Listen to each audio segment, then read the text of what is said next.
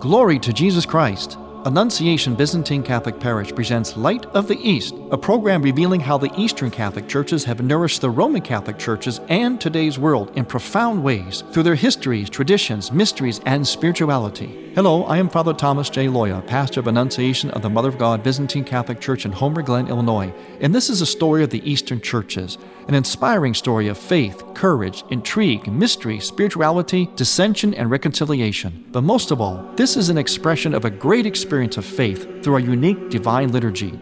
Join with me now as we look toward the Light of the East. Light of the East is also supported by Eastern Christian Publications, where you can find the prayers of the Catholic Byzantine Daily Office at ecpubs.com, and by easternchristianmedia.com, a broadband network for you to learn more about the Eastern Catholic Churches. That's easternchristianpublications.com. Glory to Jesus Christ. Welcome to Light of the East. I am Father Thomas Loya, your host. I've greeted you with the normal greeting. Soon, I'll be able to greet you with the traditional Christmas greeting of the Byzantine Church, only I'm going to hold off on that until Christmas actually comes around. The great mystery occurs. The invisible God made visible, the great self-emptying, the kenosis, the condescension, the divine condescension. We have many ways of theologically describing this Christmas event, including the nativity of our Lord in the flesh, because it is a time, an event that is just packed with meaning. It is the great mystery. And leading up to that, as we've been saying all along these last several weeks here in Light of the East, are what I call touchstones, little touchstones or stepping stones towards the great event. And in the Byzantine liturgical calendar, two of those that we have are on the 2 Sundays prior to Christmas. This Sunday is one of those. Next Sunday will be the other one, although next Sunday is a bit unusual or special because it combines two things. It will be the eve of Christmas and also that second Sunday of preparation, in other words, the Sunday before Christmas, which in the Eastern calendars is the Sunday of Christ's ancestry, sometimes called the Sunday of the Fathers of Christ. But today, the second Sunday before Christmas, is the Sunday of the Holy Forefathers. Now, this commemorates all the holy people of the Old Testament who completely trusted God and waited for the coming of the Messiah. So this would be the prophets and the great forefathers such as Abraham, Isaac, and Jacob. It goes all the way back to when the covenant was first established by God. And imagine these people, for generations, had to wait and anticipate the coming of the Messiah. We here today, and for the last 1,000 years, have lived in the time of the realization of the Messiah, that the Messiah has come. Isn't it amazing? What an incredible privilege we have. Just think about it. For thousands of years, people of faith had to wait and long for the Messiah. We live in a time when the Messiah has come, and we look forward to when he will come again. So this Sunday commemorates all those great people of the Old Testament, especially the prophets who foretold, who waited patiently. Next Sunday will be the genealogy. In other words, it will commemorate those members of Christ's bloodline, his genealogy, who became the carriers of the messianic promises. In other words, it was basically his family. Just as we have family that gets together during the Christmas season and many festival times, so too do we look at Christ's family, only the significance of that, and that'll be next Sunday, the significance of that is that we see how God worked through even what we might call today dysfunctional members of the family, or family members that were unusual in that whole lineage, people that did not actually belong to the bloodline, but through them the bloodline was continued. In other words, the plan of salvation, the way the Messiah would come from the house of David, from a royal lineage, that was continued even through people who were not particularly part of the bloodline. And this is interesting because it shows how God was really committed to the unfolding, the accomplishment of his long-awaited plan of salvation, that nothing would stop it. Even unusual figures, unusual births, or unusual little blips in the genealogy, nothing would stop it. He would use things that were out of the order to bring about his order of salvation. And it's very significant, as always, the liturgical calendar and our immersion in these events is very, very meaningful, and it's very relevant. That's why we celebrate them, why we should make sure we're getting to church and observing and really immersing ourselves into what the church is presenting. For example, today, where we celebrate the holy forefathers, the prophets and the holy people, the righteous ones of the Old Testament, who were promised the Messiah, who had to wait for it, who entered into the covenant with God. The reason why that is relevant to us today, and actually a number of reasons, but one of those reasons is that the time that we're living in now, I believe, is a time that has in many ways lost its sense of patrimony. The importance of that. Maybe it's because so many families are broken today, that sense of a very intact family that gets passed down from generations, where there's unbroken lines of our lineage. That is becoming more and more rare today. And we have less and less, in many ways, I think, less and less respect for that which came before us, those that came before us, because we're living very much in a very, very kind of in the moment sort of style of faith and of life. Maybe that's because of things like iPhones and computers and so on. Maybe, I don't know. It could be that those things are morphing our sense of time, where we live only in the moment. We don't have that sense of what came before us and how we're a part of a continuity of past, present, and future. This is the beauty of liturgy. Liturgy helps us to transcend those barriers of time so that past, present, and future become one. But it gives us that appreciation of what came before us, what is happening now, and what is to come. So past, present, and future becomes one, yet at the same time remains distinct in a great mystery that only liturgy, the life of the church, can immerse us in. But in the meantime, in our day and age, we're losing that sense of past, of patrimony, of who came before us, how things came to be, how we came to be where we are right now. And in this case, how did the plan of salvation finally come to realization? What came before it? How was it prepared? What was the process? What was the rhythm? How do we look at the Old Testament now? In fact, we look back into it in terms of Christ.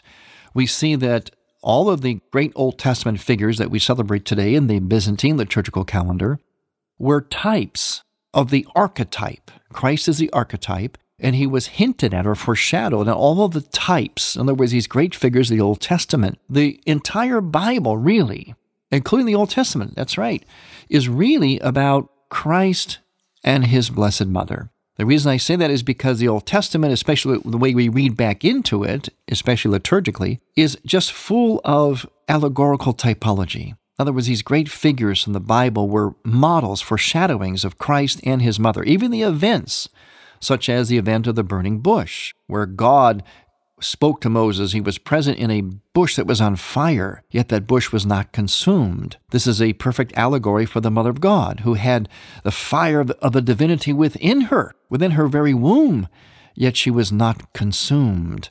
So in the events, not only the people, but the events that happen in the Old Testament were all allegories, all foreshadowings of this one great mystery that happened between the Holy Spirit, Christ, the second person of the Trinity, and the Blessed Mother. So the Trinity and the Blessed Mother were involved together in this great mystery that we call today Christmas, or the birth of Christ. Both were involved in this, and yet both God and the Blessed Mother, God and humans, a human person chosen by God, are all foreshadowed in the Old Testament. And this is why we read back into it by commemorating many of these ancient fathers of the church, these righteous men and women of the church and of the Jewish tradition, the biblical tradition. I think that in looking back at these figures, not only do we rediscover a sense of patrimony of what came before us, but we also, I think, deepen our experience of Christmas. that we know it's not just about a holiday. It's not just about a feeling. It's not just about getting together. It's about actually looking at, really participating in, immersing ourselves in this entire plan of redemption that God had in His foresight. The church teaches us that even before the time of the fall of Adam and Eve, God was already designing His plan of salvation. He was already loving us back into redemption before the thing really even started to unfold. This shows the goodness of God. And this feast day, this time of Christmas, is a time that we turn our thoughts to that immense act of love on God's part, that immense divine loving foresight, that immense plan of redemption, that great mystery where this invisible God would become visible.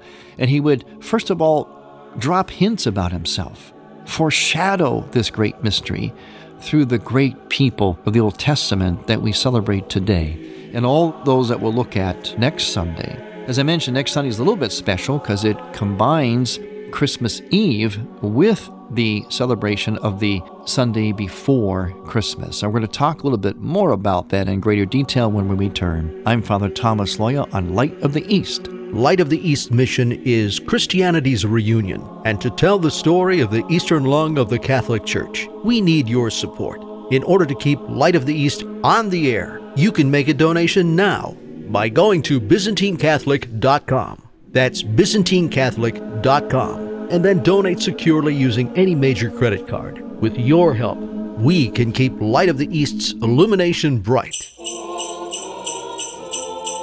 Welcome to a St. Nicholas Minute. Why does St. Nicholas deliver gifts under the cover of night? Well, that tradition began in my hometown of Patara in Asia Minor when I came to the help of a destitute man who had 3 grown daughters. He was so poor that he could barely feed them. Because he was so desperate, he was tempted to sell them into slavery. Then I remembered the words of Jesus who said, "When you give to the poor, don't let your left hand know what the right hand is doing." And so I put together 3 bags of gold coins and tossed them through the window at night to help them. That was the first of my midnight visits. And that's the reason to this very day, even when I'm dressed as Santa Claus, I still deliver gifts under the cover of night. May the same love, joy, and peace that the angels proclaimed on that first Christmas animate your own heart to give hope to those most in need. For Christ is born. Glorify Him.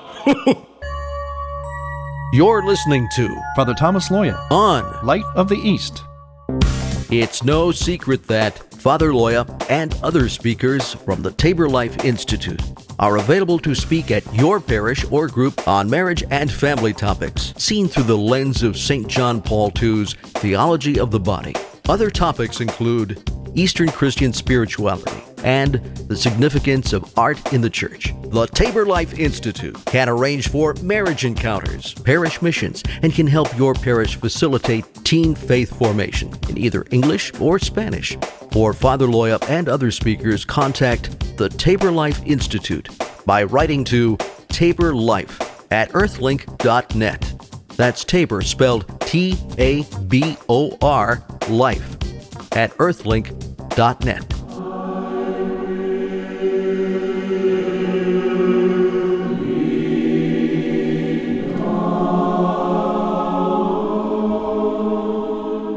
Back to Light of the East. I am Father Thomas Loya, your host. Here we are, 2 Sundays before Christmas. And as we've been saying, these Sundays are significant as they immerse us into this great plan, this very long, thought-out plan that God unfolded in many mysterious ways. Some ways very natural, as we talked about the lineage of Jesus Christ. In some ways, He stepped outside of the natural order to bring about this order of salvation, of redemption. The period before Christmas itself is called the pre-festive period, and it is celebrated for 5 days, from December 20th to the 24th. Now, in the liturgical books for the Byzantine Church, a strict fast is prescribed for the eve of Christmas. In other words, no meat or dairy products. And this reminds us of the hardships and the privations of Mary and Joseph before the Nativity. Imagine them on a donkey or walking all the way to Bethlehem, and the weather and the hardships that they had to endure. But also, fasting, the ascetical disciplines, as we have been talking about these last several weeks on Light of the East, are part of our own purging, our own preparation, our own purification. And so we really ratcheted up the day before the actual event. And also characteristic of Christmas Eve, this fasting day before Christmas Day, are the services called the Royal Hours. Now, they are liturgical devotion, and they're celebrated only 3 times a year, on the eve of Epiphany, on Great Friday, and on the eve of Christmas. And they're called royal because they were celebrated with great solemnity, and the royal family, remember they had emperors and royalty back then in the Byzantine Empire, they would attend. And generally they would stand during these services, because that was another sign of not only of attention and vigilance, but also a certain degree of repentance. And then later, the Liturgy of St. Basil is celebrated in the evening with Vespers. And then also on the eve of Christmas, in many homes, especially the Byzantine homes of Slavic origin, there was a marvelous meal. I think only Eastern Catholics can take a fasting penitential meal and make it sumptuous and delicious. That meal is called the Holy Supper, and it is a meal that is very symbolic. It is several dishes, actually, and they're all very symbolic. Just to name a few things in the supper is that, first of all, there's a candle, which represents the Star of Bethlehem. The table has a white tablecloth on it with straw on it, representing, of course, the manger scene and the swaddling clothes. And then there is a bread, representing, of course, Christ, who is the bread of life. And by the way, as you probably know, Bethlehem means the house of bread.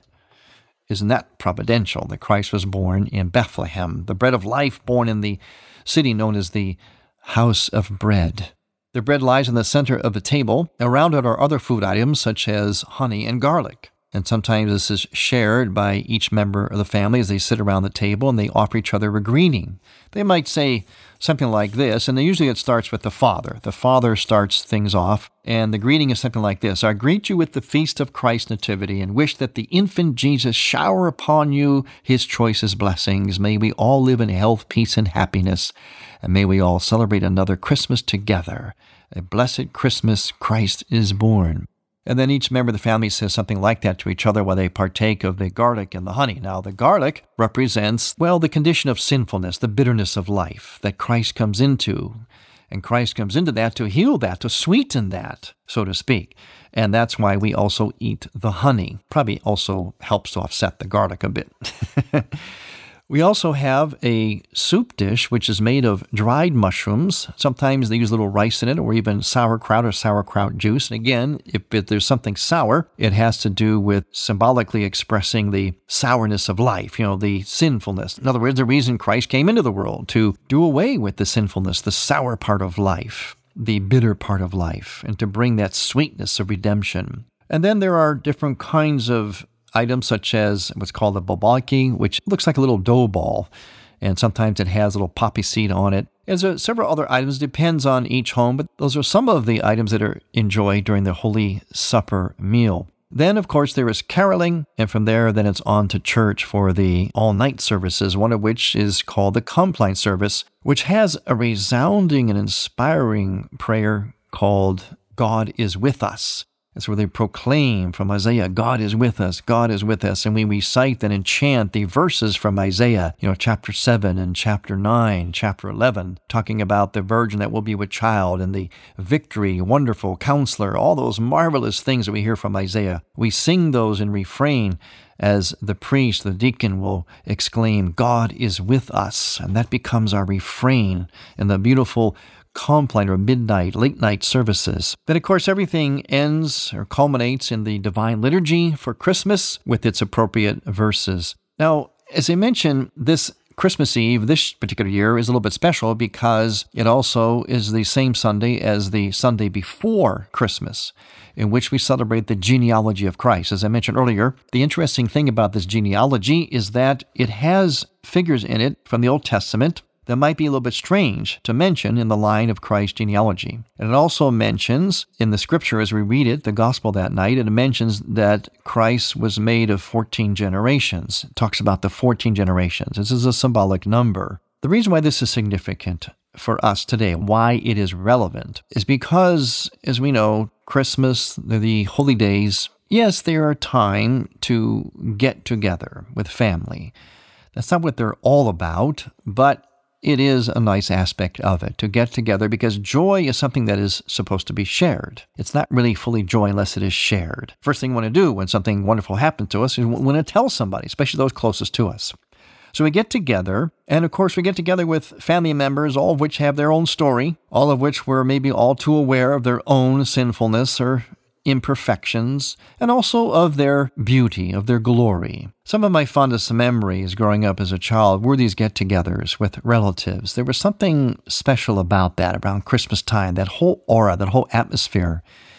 And regardless of how our relatives were, I loved them all. They were all wonderful. But we all are well aware, because you know each other, all well aware of each other's little foibles and imperfections. And sometimes we'd poke fun at each other and have a good laugh over it. But in the end, I always associate Christmas with those particular people, my relatives, most of whom have passed on now. But through them, and this is what I pass on to you, through our family members, however they are, God does reveal himself, just as he did through his own lineage, through people who were very likely people we would expect him to reveal himself through, to those who are very unlikely, at least in our minds. But God did reveal himself through them. And I have to tell you that one of the reasons that I am a priest today, one of the things that inspired me, was really the sum total of all those members of my family, and even friends, but in particular family relatives, who I could actually sense God would reveal himself through. I could sense that somehow they were like a little piece of this great, many-faceted diamond we know is God's presence.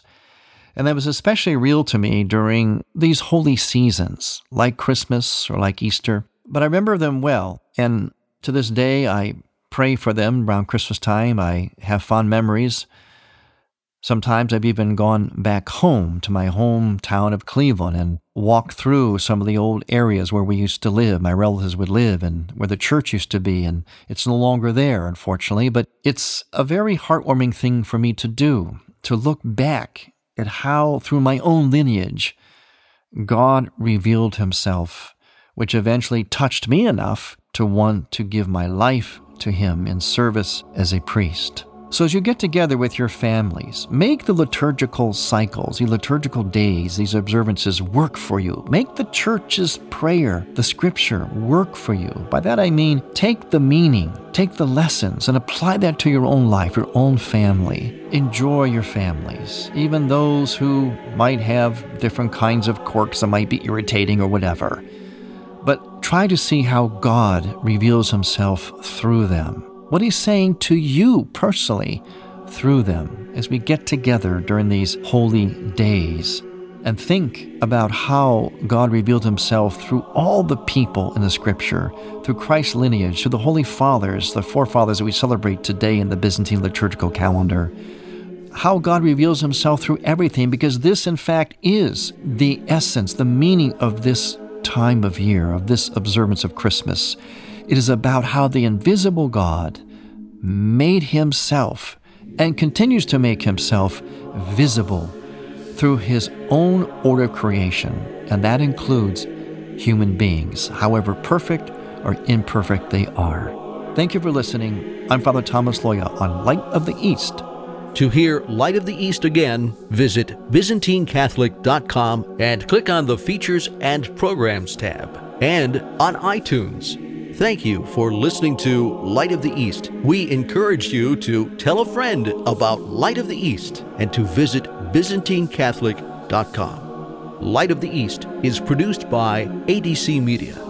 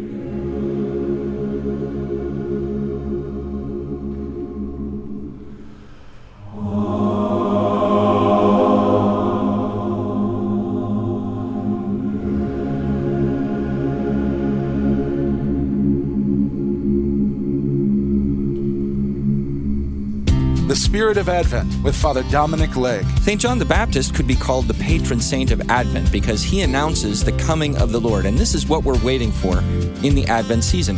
What is one of the key lines from John the Baptist, his advice to us? He says, "He must increase, but I must decrease." This could be a very nice verse to meditate on throughout Advent. How can Christ increase in my life? Well, some very practical recommendations. Think of him more often. Very simple, think of Jesus. And then when you think of him, ask him for his help. Ask him to help you with whatever you are doing right now. Ask him to be present in your life. And then ask for the grace of humility. Ask to decrease, so that as you decrease, Christ in your life will increase, and then you will be a face of Christ to those around you. EWTN. Live truth. Live Catholic. Thank you for listening.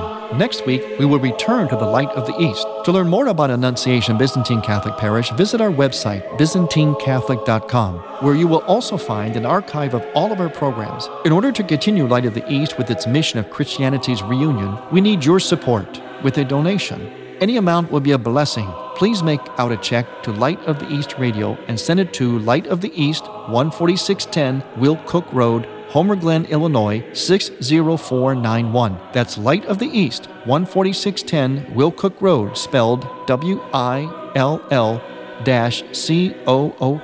Road, Homer Glen, Illinois. Or donate online on the homepage of ByzantineCatholic.com. From the Light of the East, a new dawn of unity is in sight. God bless you, go with God, and may God grant you many happy years.